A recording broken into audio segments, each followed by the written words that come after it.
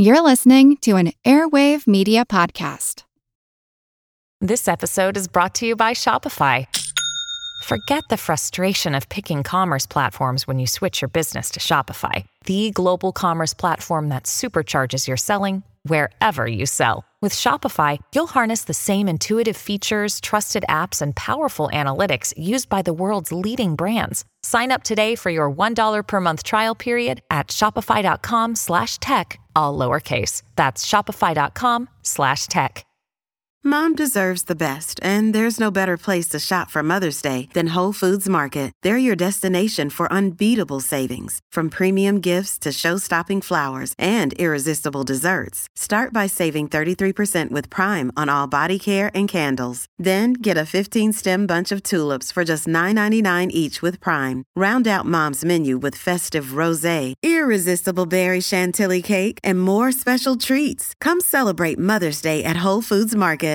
It's not easy to face some facts, such as what happens after you die, the truth about sex, or how astronauts take care of personal business while in spacesuits. But author Mary Roach has explained all of that in detail in her string of best-selling books. And she now describes what happens to food after you pop it in your mouth. We talk with her in a moment. And we also ask a psychologist why certain body fluids and foods are psychologically disgusting. So if you're planning on dining while listening to this program, well, depending on your sensibilities, you may want to hold off. It's Stomach This. On Big Picture Science, I'm Molly Bentley. I'm Seth Shostak. Molly, incidentally, is joining us from New York.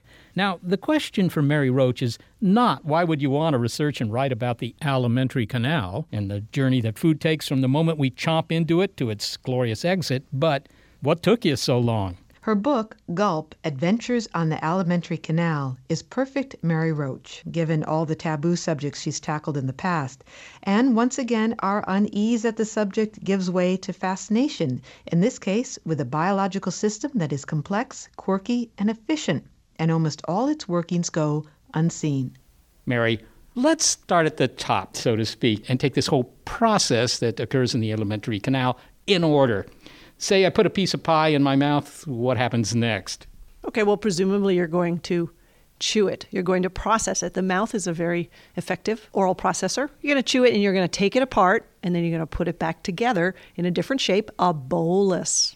You're going to roll that bolus, work it around, get it in position to swallow it. I don't even know the word bolus, and yet I'm doing this? I mean, what does the bolus look like, and where does it first appear? Bolus. Well, boli tend to be cylindrical. It's your chewed food stuck together with saliva. So you got to reduce it to the right. You don't want to chew it too much because then it kind of breaks apart. Then you can't form the bolus. So there's an optimal amount of chewing that you're doing without even giving it a thought. You've mentioned saliva here. Everybody knows about saliva. Is it just there, or is it sort of brought into action by the fact of putting the food in my mouth? Well, there's two kinds. There's the kind that happens when you put food in your mouth and you chew it, is stimulated saliva. The other is sort of background moistening saliva that's just there being secreted in little amounts all the time. But stimulated saliva comes in rather dramatically when you start to chew. It doesn't matter what you could chew a ping pong ball or a golf ball or whatever you want, and your body will assume that you're attempting to swallow that and help you out by producing lots of saliva. It's quite dramatic. It also comes in large quantities when you eat something acidic or drink something acidic, cola, wine, vinegar, because something in the pH range 2 to 3 can dissolve the enamel of the teeth. So stimulated saliva comes rushing in like the cavalry to dilute that acid and protect your teeth. One thing that's interesting about saliva is that as long as it's inside our mouths, we don't have any problem with it. God, your mouth has all that saliva in it. Yeah, so what else? But as soon as it gets out of the mouth, somehow it adopts a different personality, or we perceive it differently, right? And haven't they done experiments where people will take some of their own saliva and put it into a bowl of soup or something, and they won't eat the soup even though it's their own saliva? Yeah, that's exactly right. Their favorite soup. It was a thought experiment. Imagine your favorite bowl of soup. How likely are you to eat it? This was Paul Rosen, disgust researcher. And people are, oh, yeah, absolutely. On a scale of 1 to 10, 10, sure, I'd love to have a bowl of my favorite soup. Okay, now spit into that bowl of soup, and how likely are you now? Oh, I don't think I could do that. But it's your saliva. It's going to be mixing with your saliva anyway. No. Once it leaves the boundaries of the self, as they say, it becomes this object of revulsion. That's true for all of our innards, isn't it? I mean, as long as they stay inward, they're okay. Yeah, they're part of the thing that we cherish, the self. We've got no problem. But yeah, all the body products, I love that. That's Paul Rosin's term, body products. It sounds like something you buy at a spa. But yeah, that's true. But then there's also the fact that whether it's breast milk or semen or saliva or what it is, you tend to extend your acceptance of it to the people that you love, your children or your spouse or whoever it is. You don't have a problem with their body products either. I mean, not always, but frequently. So your stomach. The stomach does a lot of work here in getting your food sort of broken down. Yeah, it does. The gastric acid, though, one of its prime functions is to kill bacteria. And the saliva has antibacterial properties as well. There's all these defenses against intruders coming into the body. And, of course, when you eat, you're ushering in millions of bacteria into a warm, moist environment that they would love to set up housekeeping in. So there's all kinds of defenses. Gastric acid is a bacteria killer as much as it is a food breaker downer. Everybody feels full at some point. You eat 3 pizzas or whatever it is, and you feel full. So your stomach has this feeling about it that sort of signals you, no more, no more. But what if you just force yourself? What if you're one of those, guys in contests to eat 100 hot dogs at one sitting and so forth? Could you actually burst your stomach? It's very, very, very hard to rupture the human stomach because the human stomach has some emergency measures that it takes. They're reflexes, and one very simple one is called the transient lower esophageal sphincter relaxation, and that is a burp, basically. So if you're drinking a lot of carbonation where there's this gas building up, that's a scary thing for a stomach because it fills it up very fast and could pop it. So you burp. At a certain point you burp. That's what you do. It releases the gas. So that's a protective, as well as a fun thing to do at a party or I don't know, in the privacy of your room, but it's your stomach protecting itself. There's also, if you persist and you keep going forward with your plan to eat a revolting amount of food, another protective reflex is regurgitation.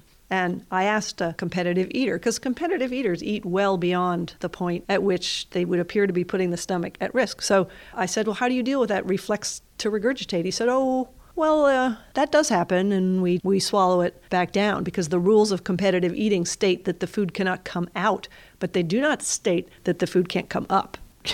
Mary, let's talk about the colon, which is the next step along the alimentary canal.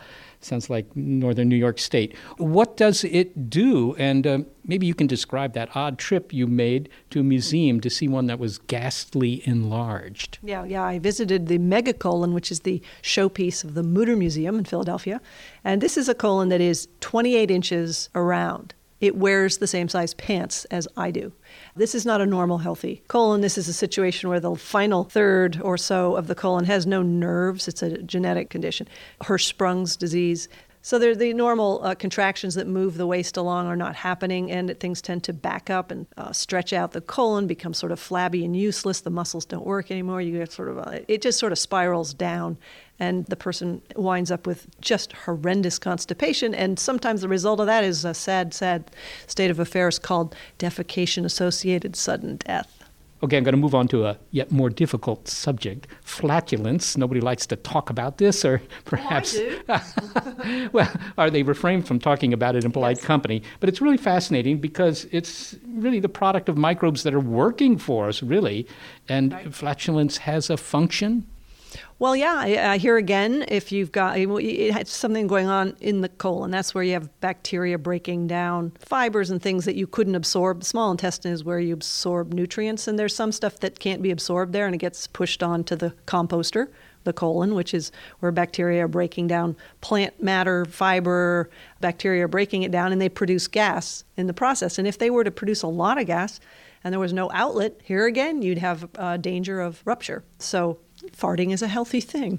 But why does it smell so bad? Hydrogen sulfide is the main culprit. And this is extraordinary. The human nose detects hydrogen sulfide at 2, 3, 4 parts per million. I mean, it's a tiny percentage of gas. Most of it's hydrogen, methane, which are odorless. So it's just the tiniest component is what we're smelling. Speaking of bacteria, we hear more about the good bacteria in our stomachs than we used to. Also in our feces, and the idea of probiotics and fecal transplants, strange as that may sound, seems to be gaining in popularity. Are they quite the same thing, probiotics and fecal transplants? Well, a fecal transplant is kind of the mother of all probiotics. It's a tremendous load of fresh live bacteria from one donor. Basically, it's the person's waste. And it's very simply prepared. When I went to the clinic where it was being done, it was just put in an Oster blender along with some distilled water and, a good cup or more of the material. So, trillions and trillions of bacteria that are then put using a colonoscope, just the regular piece of equipment you would use to do a colonoscopy. You can have it as a plunger attachment. So you're just taking the bacteria from a healthy person and putting it into someone who has an infection with C. difficile, which is a bacteria that can be very, very hard to get rid of. And when it gets entrenched inside someone, there's chronic diarrhea. It's a horrible disease, kills 30,000 people a year. And fecal transplants, the latest statistics, there's a 95% or so cure rate. So it's very effective, cheap, simple, life-saving technique that has taken a long time to catch on because, number one, it's a little icky and there's sort of a natural resistance to it. But more than that, there's no pharmaceutical company kind of pushing it through the system to find a place for it. How do you bill for it? How much do you charge? What's the code that you use? So it's taken a while to catch on, although there are people all over the country who've been quietly doing it and just sort of billing for a colonoscopy. And but now there's been a lot of coverage, so it's more accepted, and I think it'll be more normal feature on the menu of offerings of the average gastroenterologist. Well, so to speak. Yeah. When you describe this using all these Latinate words, it sounds, like, sure, of course, just another medical procedure. But if you think of it in sort of popular terms, it's maybe a little tougher to take. Well, finally, Mary, what about the idea that it's in your book at the end there that we're just kind of a large tube. We're just walking alimentary canals. Something goes in one end and it comes out the other end, or what's left of it. And that my arms, my legs, my eyes, my brain, they're all just, accessories to keep this tube going. Should that diminish my perception of my fellow humans? No, not at all. It just should increase your respect for your tube. Mary Roach, thank you so much for talking with me. Oh, thank you so much, Seth. My pleasure. Mary Roach is author of Gulp, Adventures on the Alimentary Canal. Well, there's more to be learned about how the stomach works. And researcher Martin Wickham of Leatherhead Food Research in the UK is keeping busy with a project that takes guts, but not real guts. He and his team have built an artificial stomach. Martin, can you describe for me more or less what that looks like? I mean, how big it is and stuff like that? Well, first of all, it doesn't look like a human stomach. I mean, it looks like engineering, really. It's a lot of boxes, a lot of cables, a lot of solutions, etc. And it's much bigger than the human stomach. I mean, the actual stomach itself is about the same size, but all the machinery and engineering around it effectively takes up about a laboratory bench, so half a laboratory. What sort of questions do you want to answer? Why did you build this thing? We built it really to try and understand exactly what's going on within our own stomachs. I mean, we know that acid and enzymes are added and food's mixed, but really to be able to get inside a human stomach is pretty difficult. I mean, humans don't like us cutting them open and dipping inside, so we have to do it on the laboratory bench. Okay, so presumably you take some sort of food. I mean, you take an order of fish and chips and you stuff it into whatever is the equivalent of the mouth of this device and it goes inside. What does it encounter in there? What's inside?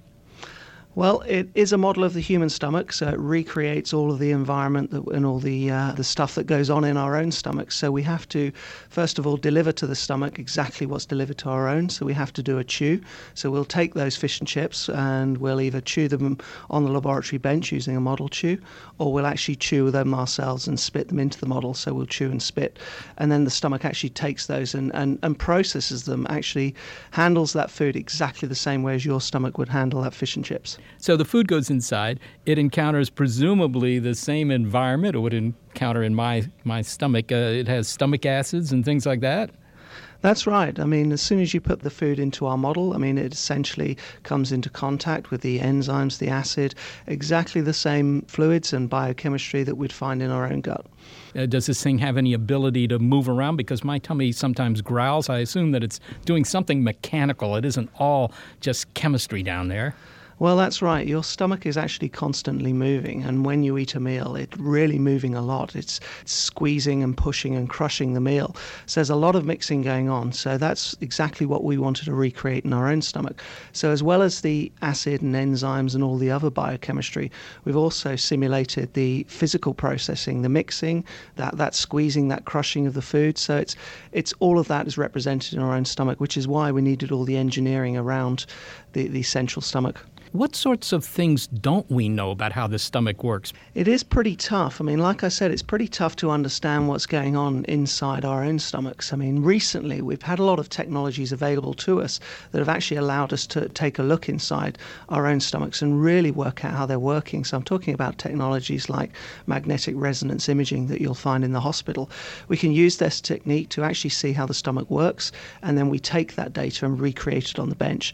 So what our model's actually doing is it's built from that data, and it's recreating exactly the same movements, the same processing as our own stomachs. And we can use this to look at the digestion of any foods, any pharmaceuticals, and really try to understand how they're taken apart within our stomachs. Is this something that couldn't have been done 10 years ago, or did nobody find it interesting to do? It's something that couldn't be done. I mean, we understood the biochemistry, the acid and enzymes. We can stick tubes up people's noses down into their stomach and collect that material, and we can recreate that very easily. But it's the mixing, the physical processing, this mixing, squeezing, crushing, that we weren't able to measure until we had the tools, the toys that we now have. Okay, well, I can understand from an academic point of view that it's simply interesting to know how our stomachs work. But, in terms of eventual practical applications, if I were some major distributor or manufacturer of foodstuffs, developing new snacks or who knows what, would this artificial stomach help me to maybe improve my product somehow? Exactly. I mean, that's exactly why we created it. It is a research tool, but it's primarily there to help us to develop new foods and new pharmaceuticals. I mean, as consumers, we're very interested in getting health from our diet, so health from our foods. So we may add an ingredient to our food which has a health benefit, whether it's helps with our heart or our immune system, etc. But just adding that ingredient into the food doesn't necessarily mean that it's digested, it's released from the food within the stomach and the rest of the gut. We use our model to actually optimize to make sure that those nutrients, those good nutrients, are released and that they're taken up into the body, so we get the major health impact that we can from the food. Can you give me an example of something you've learned that looks like it might have some benefit? Some of the areas that we've been working on most recently, we've been looking at the survivability of probiotics. We now know that if we eat probiotics, they're very good for us in terms of our overall health, including our gut health. But the probiotics have to survive the gastric environment, the stomach, the small intestine, so we can use our model to optimize the survivability of those probiotics to get them down into the colon, which is the last part of the gut where they actually have the most effect. So that's the probiotics, but also we can look at foods that help us to control our appetite. So foods that make us feel fuller for longer by modulating, by changing the way that the food empties from our stomach. There's lots of different applications. Basically, any food that has a health benefit we can test in our model. I would think that your test tummy, if I can call it that, might eventually lead to, better food for astronauts, something that's really small, just looks like a little bonbon or a thin mint or whatever, and, has all the nutrients I need for the week. Well, possibly. First of all, I like the test tummy. I think I'll keep that and use that. But yes, I mean, that's exactly right. I mean, there's no reason why we can't develop meals for astronauts if you want. Finally then, Martin, looking down the road a little bit, obviously this particular device is too big to be used clinically, but would it be possible, do you think, in the future to construct an artificial stomach that would be implanted in a human for whatever reason? Well, that's something we're not planning on doing in my lab. I mean, we are engineers, we are food scientists, and what we're trying to develop is purely research tools. However, knowing the science that's out there at the moment, I think we're pretty close to being able to get an artificial stomach that we can actually implant in somebody. So my guess, if I was put on the line here, would probably be in 5 to 10 years, we maybe hear something in the news that's being developed. Rumblings of an artificial stomach. Martin Wickham, thank you so very much for being with us today. My pleasure. Martin Wickham is head of nutrition at Leatherhead Food Research in the UK.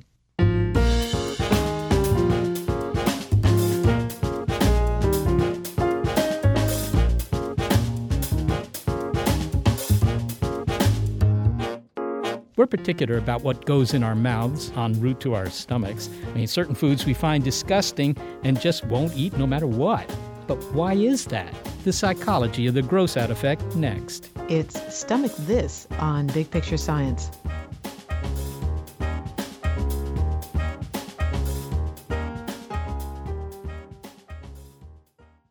Another day is here, and you're ready for it. What to wear? Check. Breakfast, lunch, and dinner? Check.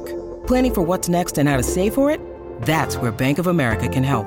For your financial to-dos, Bank of America has experts ready to help get you closer to your goals. Get started at one of our local financial centers or 24/7 in our mobile banking app. Find a location near you at bankofamerica.com/talktous. What would you like the power to do? Mobile banking requires downloading the app and is only available for select devices. Message and data rates may apply. Bank of America N.A., member FDIC.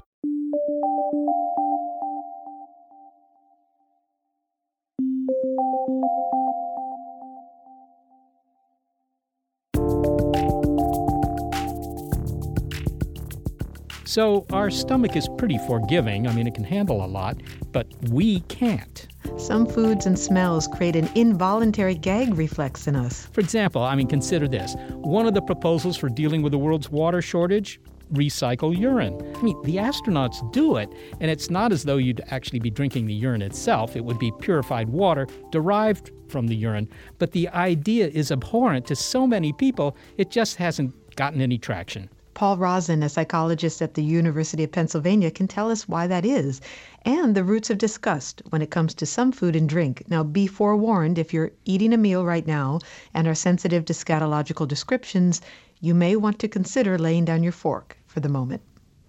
Well, there are two ways of looking at this. If for something like urine in particular, it's quite peculiar that for all our body substances, feces being another, we're not upset about the fact that we're a bag of urine and a gut full of feces until it gets outside of our body, and then suddenly it becomes contaminating. It's sort of weird that in its natural place, we are carrying it all the time and not upset about it.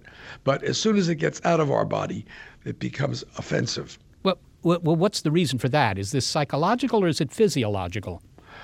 It's not physiological. It's a sort of in a way it's irrational, though it has something to do with the fact that in general you could say urine and feces are potential sources of contamination. Urine, of course, is sterile when it comes out, but if it sits around for a while, it becomes infected, and feces is full of microorganisms, most of them healthy, but not necessarily all. But if this scenario in which we do drink urine, and I think there's precedent for this, the astronauts recycle their urine in space. I think that's been done. It would be sterilized, converted by reverse osmosis or whatever, right. And yet it would still gross many people out.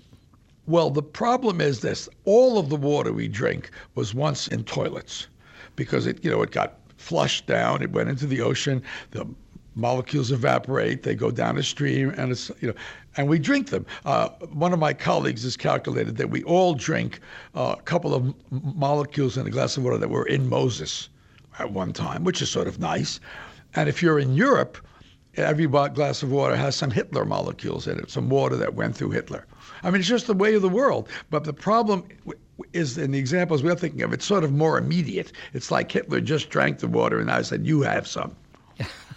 Well, we have this gross out response to a number of substances, even aside from bodily fluids, bugs, insects. That's another area.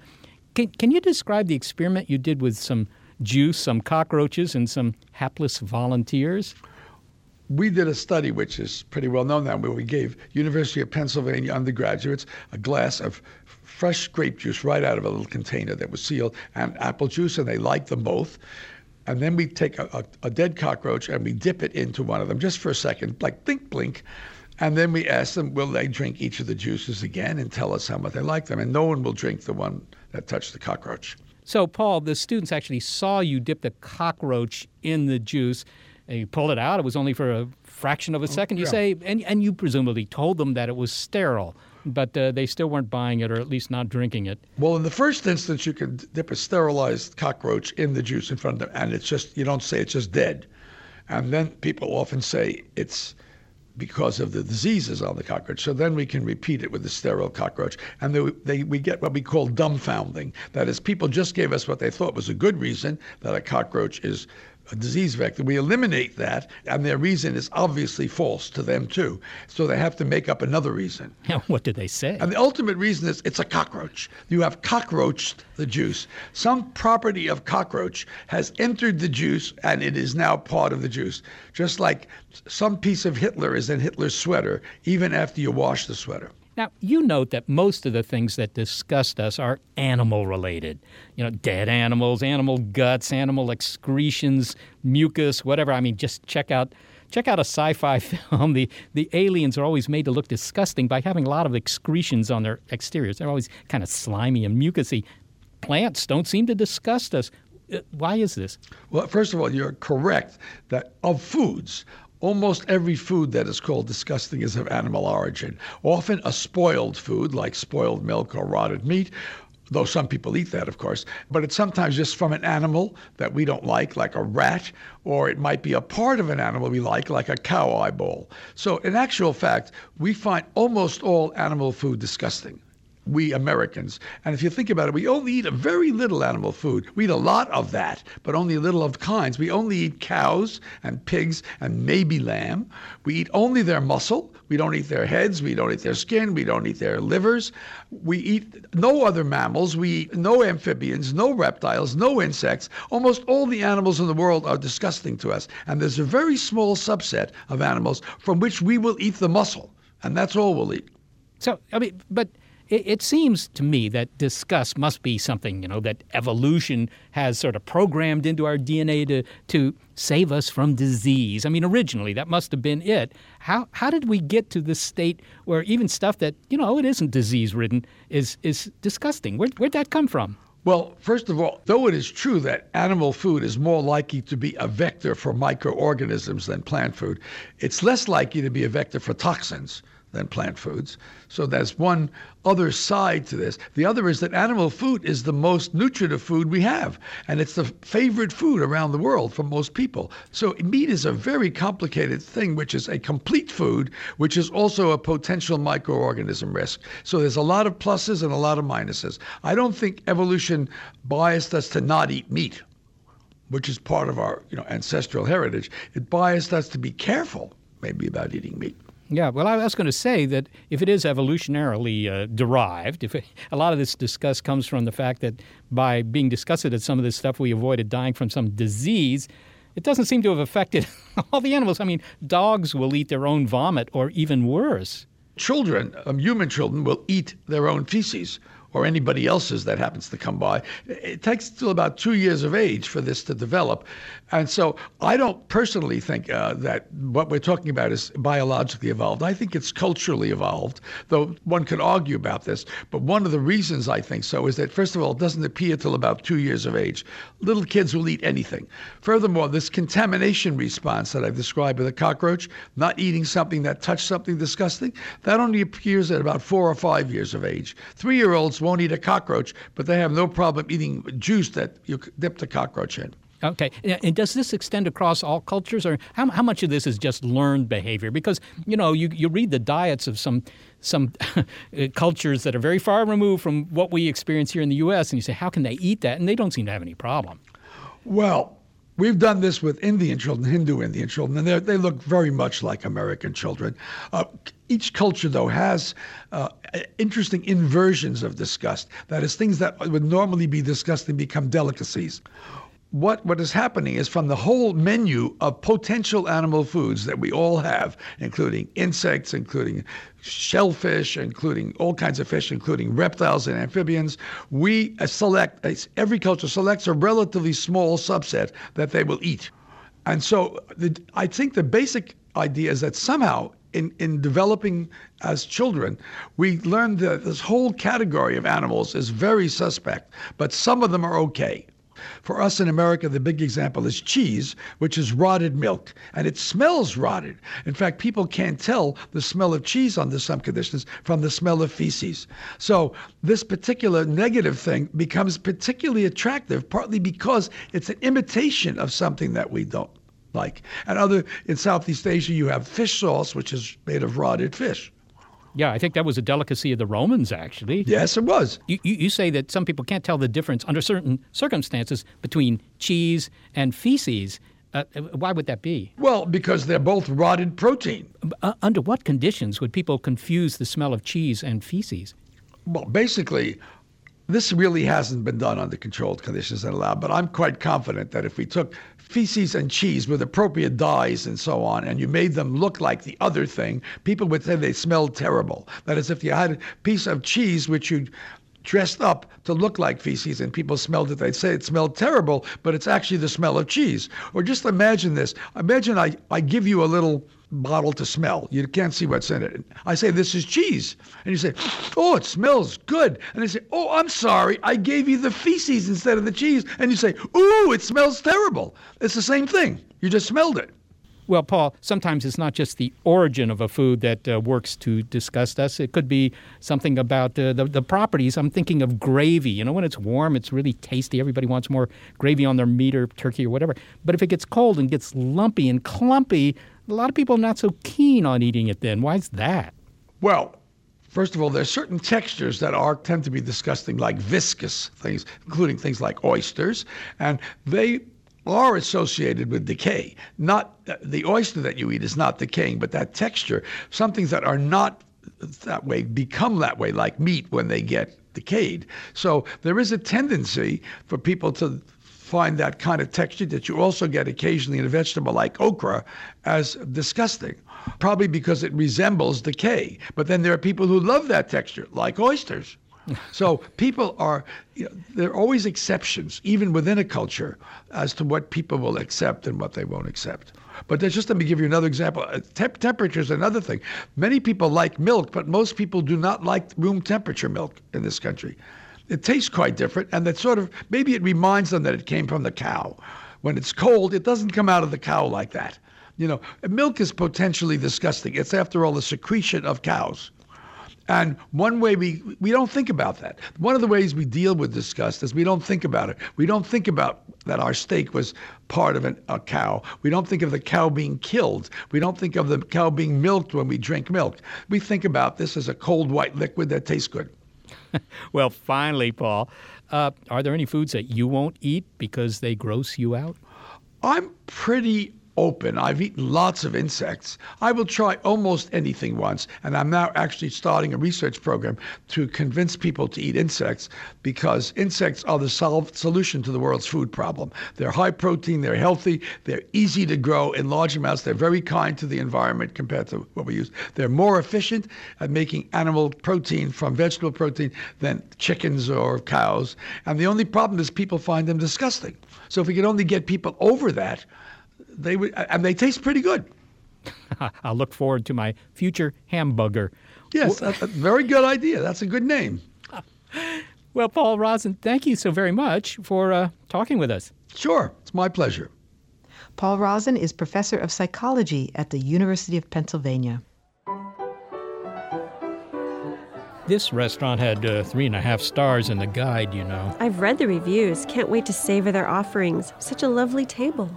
Good evening and welcome to Le Plat Dégoûtant. My name is Garçon and I'll be your waiter. Ah, wonderful. Our menu? Oh. Ooh. And we do have some specials this evening. Oh, please. Tonight we have escargot, brined in a fermented hagfish mucus and served in the roast bladder of an unborn sea bass. I'm salivating already. We also have our chef's specialty, la tête de veau. It's the entire head of a calf marinated in kopi luwak, a coffee bean found in the feces of an Asian palm civet. Well, that sounds delicious. I really can't turn that down. Tête de veau for monsieur? And I'll have the escargot. Certainly, madame. And to drink, perhaps some wine? What do you recommend? A very popular selection here is the Charles du Dollar. The grapes are crushed by the feet of leprous goats, quite bold, with notes of cherry, oak, and a hint of hoof. Excellent. Très excellent indeed. I will send the sommelier. Did you notice? Notice what? The silverware is plate. Really? Oh my gosh, you're right. Well, that's a bit off-putting, isn't it? Probably a mistake by the busboys. But there is the tablecloth. What about it? Oh, wow. I see what you mean. I mean, this can't be more than 200 thread count. I can hardly imagine they expect us to eat off that. Disgusting. My appetite is suddenly diminished. Wait, the music. Is that what I think it is? Excuse me, you're right. You're absolutely right. Truly revolting. The French suites by Bach played on a piano? I think I'm going to be sick.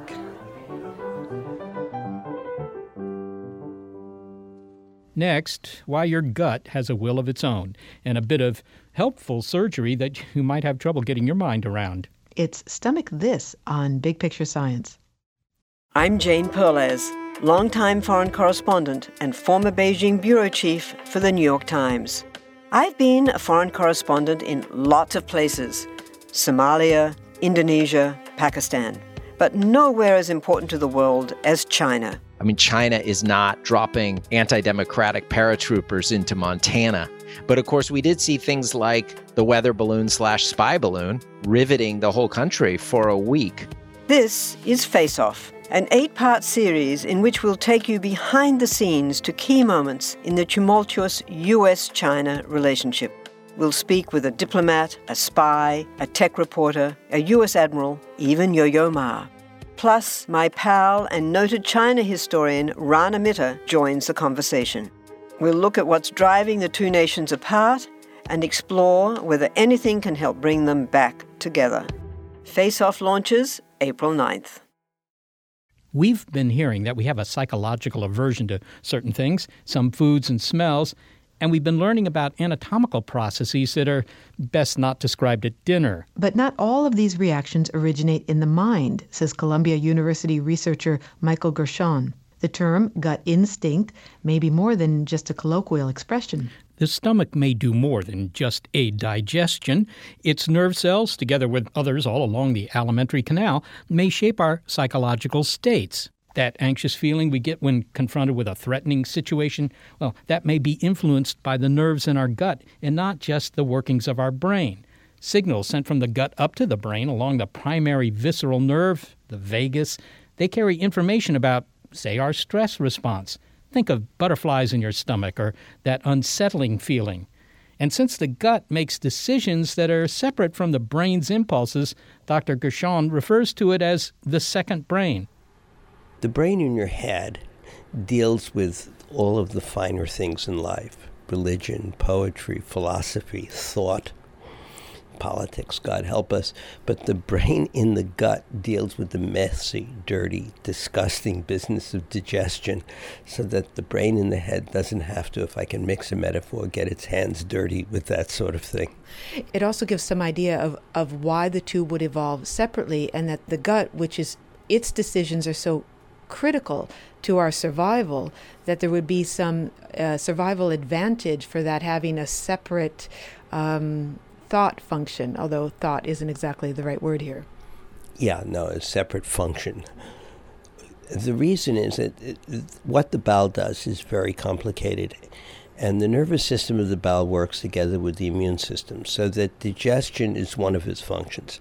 Defending you is another. I mean, you have more organisms sitting in you than you have cells of your own, so that you are in many ways just a platform carrying bacteria around.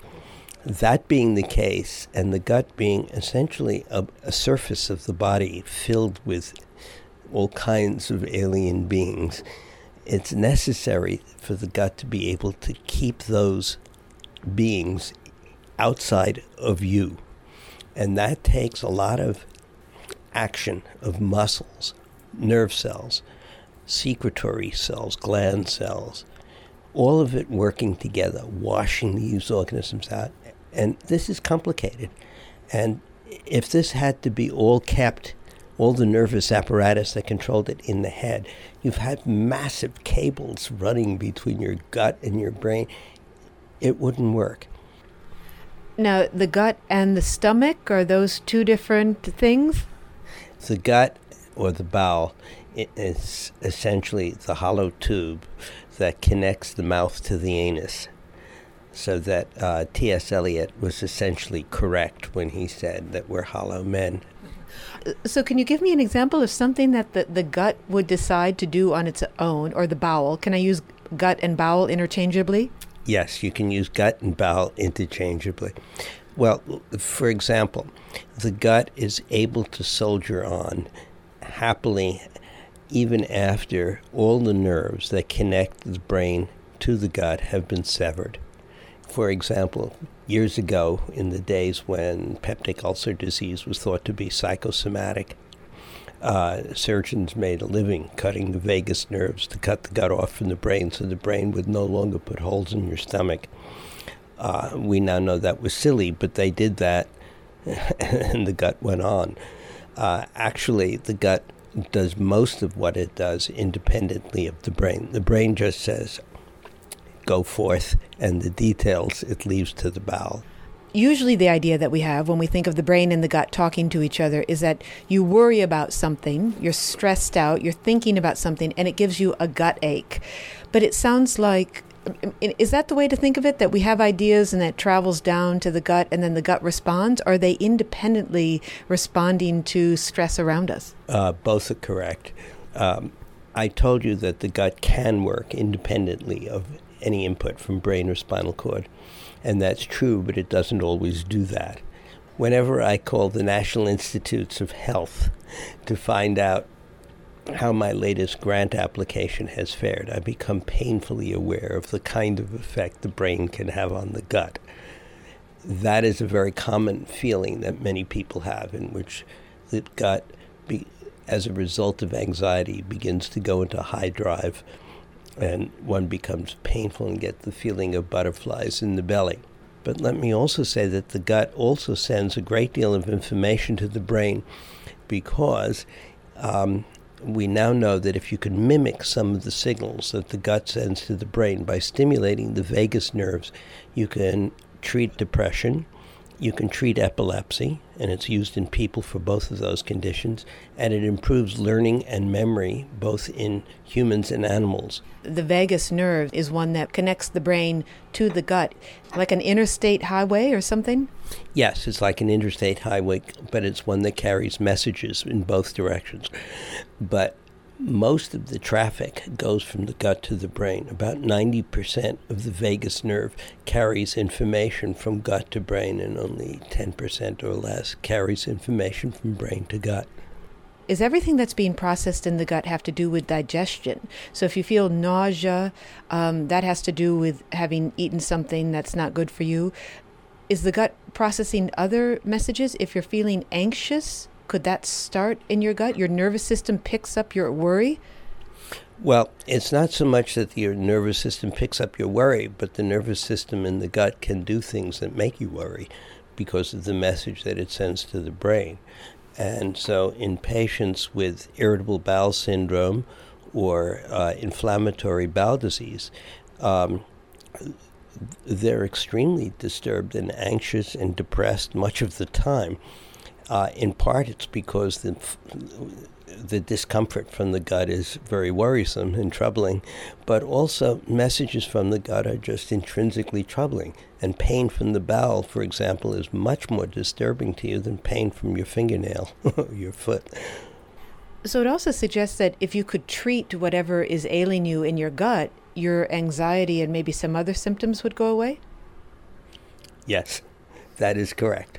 And so, in fact, the drugs that have shown promise, all of them, in treating irritable bowel syndrome have all been directed at the gut and not the head. And when they work, everybody feels much, much better. Michael Gershon, thank you very much for speaking with us. You're very welcome. My pleasure. Michael Gershon is chairman of the Department of Anatomy and Cell Biology at New York Presbyterian Hospital at the Columbia University Medical Center.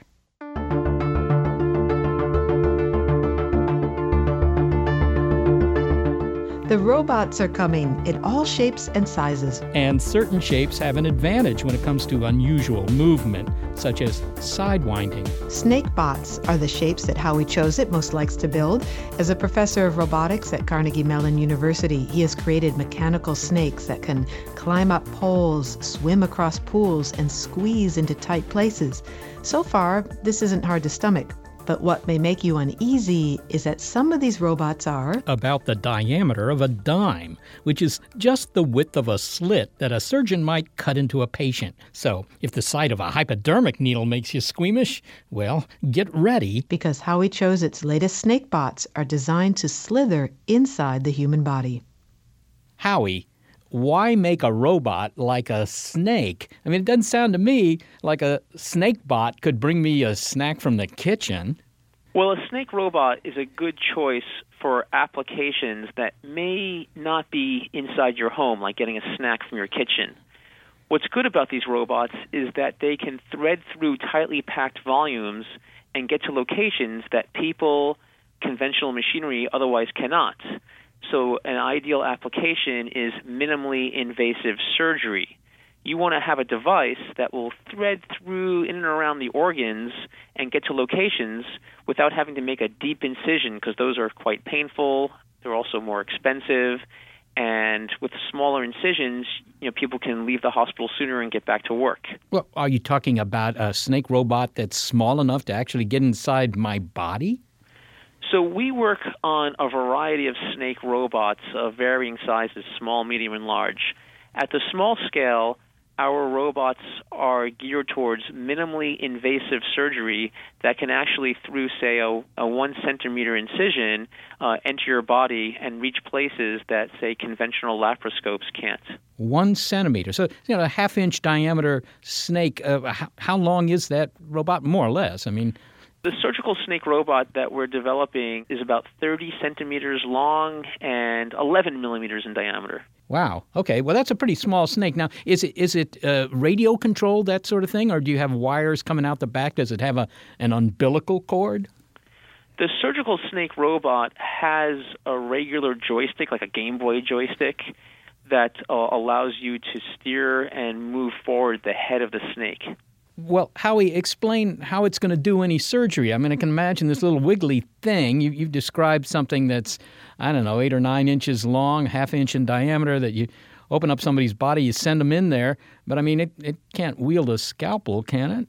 That's a very good question. So what you're asking is a common question they ask in robotics. Just because you can get there, can you do the work?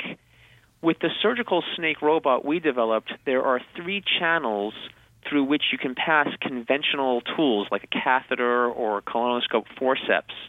So the snake robot brings these tools that otherwise could not have accessed these locations, and then once there, it serves as a staging point for which these tools can then do their jobs. So, but the tools then are remote controlled? The tools are, I hesitate to use the word remote controlled because it connotes you have a radio signal or something like that, but it's just a conventional tool that a surgeon or a physician would use. But yeah, it is controlled from outside the body. My research group develops a lot of different kinds of snake robots. Each of the kinds of robots we work on live in a world unto themselves. So we have the surgical snake robots, and hospitals, medical doctors, and physicians working in their offices, they would want that robot. But we have other snake robots. For example, we're developing a medium-sized snake robot for urban search and rescue. The idea there is that these mechanisms can extend the sensory reach of rescue workers so they can locate people more quickly and with a little more safety because they're not disturbing these fragile, collapsed buildings. Another potential user of the medium-sized snake robot would be people interested in inspecting power plants like heat recovery steam generators or nuclear power plants where there are lots of tubes and pipes that inspectors can't get to, or if they can access not as frequently as they would like. So again, the snake robot can thread through these tightly packed, confined tube spaces and locate possible causes of failure before they become big problems. Could they, for example, climb up a pipe or climb, or move along a pipe or even go through those ventilation ducts like they always do in the movies? So our snake robots are very good at climbing through long pipe sections. 3 to 6 inch diameter pipes we can climb up, go to the side, go forward, down, any direction you want in a pipe network. And I might add, we can climb both on the inside and the outside of the pipe. Now, honestly, Howie, it's a mystery to me, and I suspect it's a mystery to a lot of people, just how a snake moves. Can you explain in short order how snakes really move, or at least how your snakes really move? So biological snakes have a variety of means by which they move. Usually they're called gaits. Like a horse gallops is a type of horse gait, or a trot is a horse gait. Snakes have gaits as well. The more common ones are lateral undulation. That's the one that you sort of see in the movies all the time. Sidewinding, rectilinear locomotion, that's more like an earthworm. And then concertina locomotion, that's what a snake uses when it's inside a very narrow space. We were inspired by these gaits and tried to encode them into our snake robots. In doing so, we learned a lot about the fundamental mechanics behind what makes these gaits work, and we're actually starting to talk with biologists now and explaining to them in more detail as to how biological snakes work. I've got to say, Howie, that seeing some of your snake robots coil around a leg and climb up it, or just moving through the mud or on the floor, I mean, it is a bit creepy. Is that just my natural aversion to snakes? I mean, could I ever love a snake robot? A lot of people, including me, have a natural aversion to biological snakes. It's something biologically encoded in us to make us be afraid of them. However, the snake robots don't emote that kind of fear. In fact, I look at them all the time, blur my eyes a little bit, and I kind of almost think they're alive. But they don't look scary. Well, Howie Choset, thanks so very much for talking with us today. Well, thank you for your interest in my group's work. Howie Choset is a professor of robotics at Carnegie Mellon University. Well, we've taken a tour of the alimentary canal and finished with a discussion of tiny robots that may be taking that tour for us one day. Yeah, I don't know if they're going to have a ticket to do that. What's interesting to me, Molly, is that we heard from Mary Roach that we're just this big tube that we're trying to feed all the time. And you would think that our behavior would be dictated by what's best for the tube. But in fact, that's not necessarily how we look at things. We're disgusted by foods that might in fact be very nutritious. On the other hand, we do have a gut that thinks on its own and will reject foods that aren't good for it. Well, it's true that we have innate reactions that protect us. There's a second line of defense, right? There's some things that disgust you even though they shouldn't. There are other things that you might eat that really should disgust you. So it sounds like, nature has provided us with these backup systems, literally backup, if it's really something you shouldn't eat. Well, Seth, do you think you would let a tiny snake bot slither inside your digestive system someday? Well, I have to say, it's so reminiscent of the kind of things you read about as a kid, tapeworms and things like that it does have a big ick factor. But maybe if they sedated me and told me that it was really in my best interests. The kind of things you read about as a kid. Well, we thank our gutsy and never flinching production duo, Gary Niederhoff and Barbara Vance. Also support from Rena Shulsky-David and Sammy David and the NASA Astrobiology Institute. Big Picture Science is produced at the SETI Institute, and a big thanks also to our listeners. Your ears have been attuned to Stomach This. You can find more Big Picture Science on iTunes and through the link on our website. And while you're online, why not go to Facebook and become a fan of the program? You can leave your comments there as well. And if you're a podcast listener but you prefer over-the-air radio because somehow it's easier to digest, check out the listing on our website of radio stations that carry the program. And if your local station is not on that list, consider letting them know you like the show.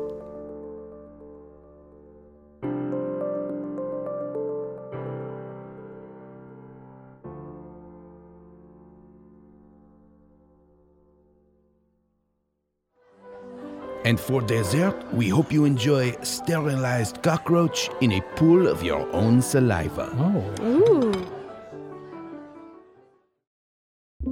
Get ready to geek out. The Wired Science Podcast explores all the latest and greatest in science. Everything from strange diseases and biological breakthroughs to interesting tech and mysteries in outer space. Listen to Wired Science today wherever you get your podcasts. That's Wired Science wherever you get your podcasts. Tech moves fast, so keep pace with the Daily Crunch podcast from TechCrunch. With new episodes every day, this podcast will give you a quick overview on everything you need and should know about startups, new tech, regulations, and more. Listen to TechCrunch Daily Crunch now, wherever you get your podcasts. That's TechCrunch Daily Crunch, wherever you get your podcasts.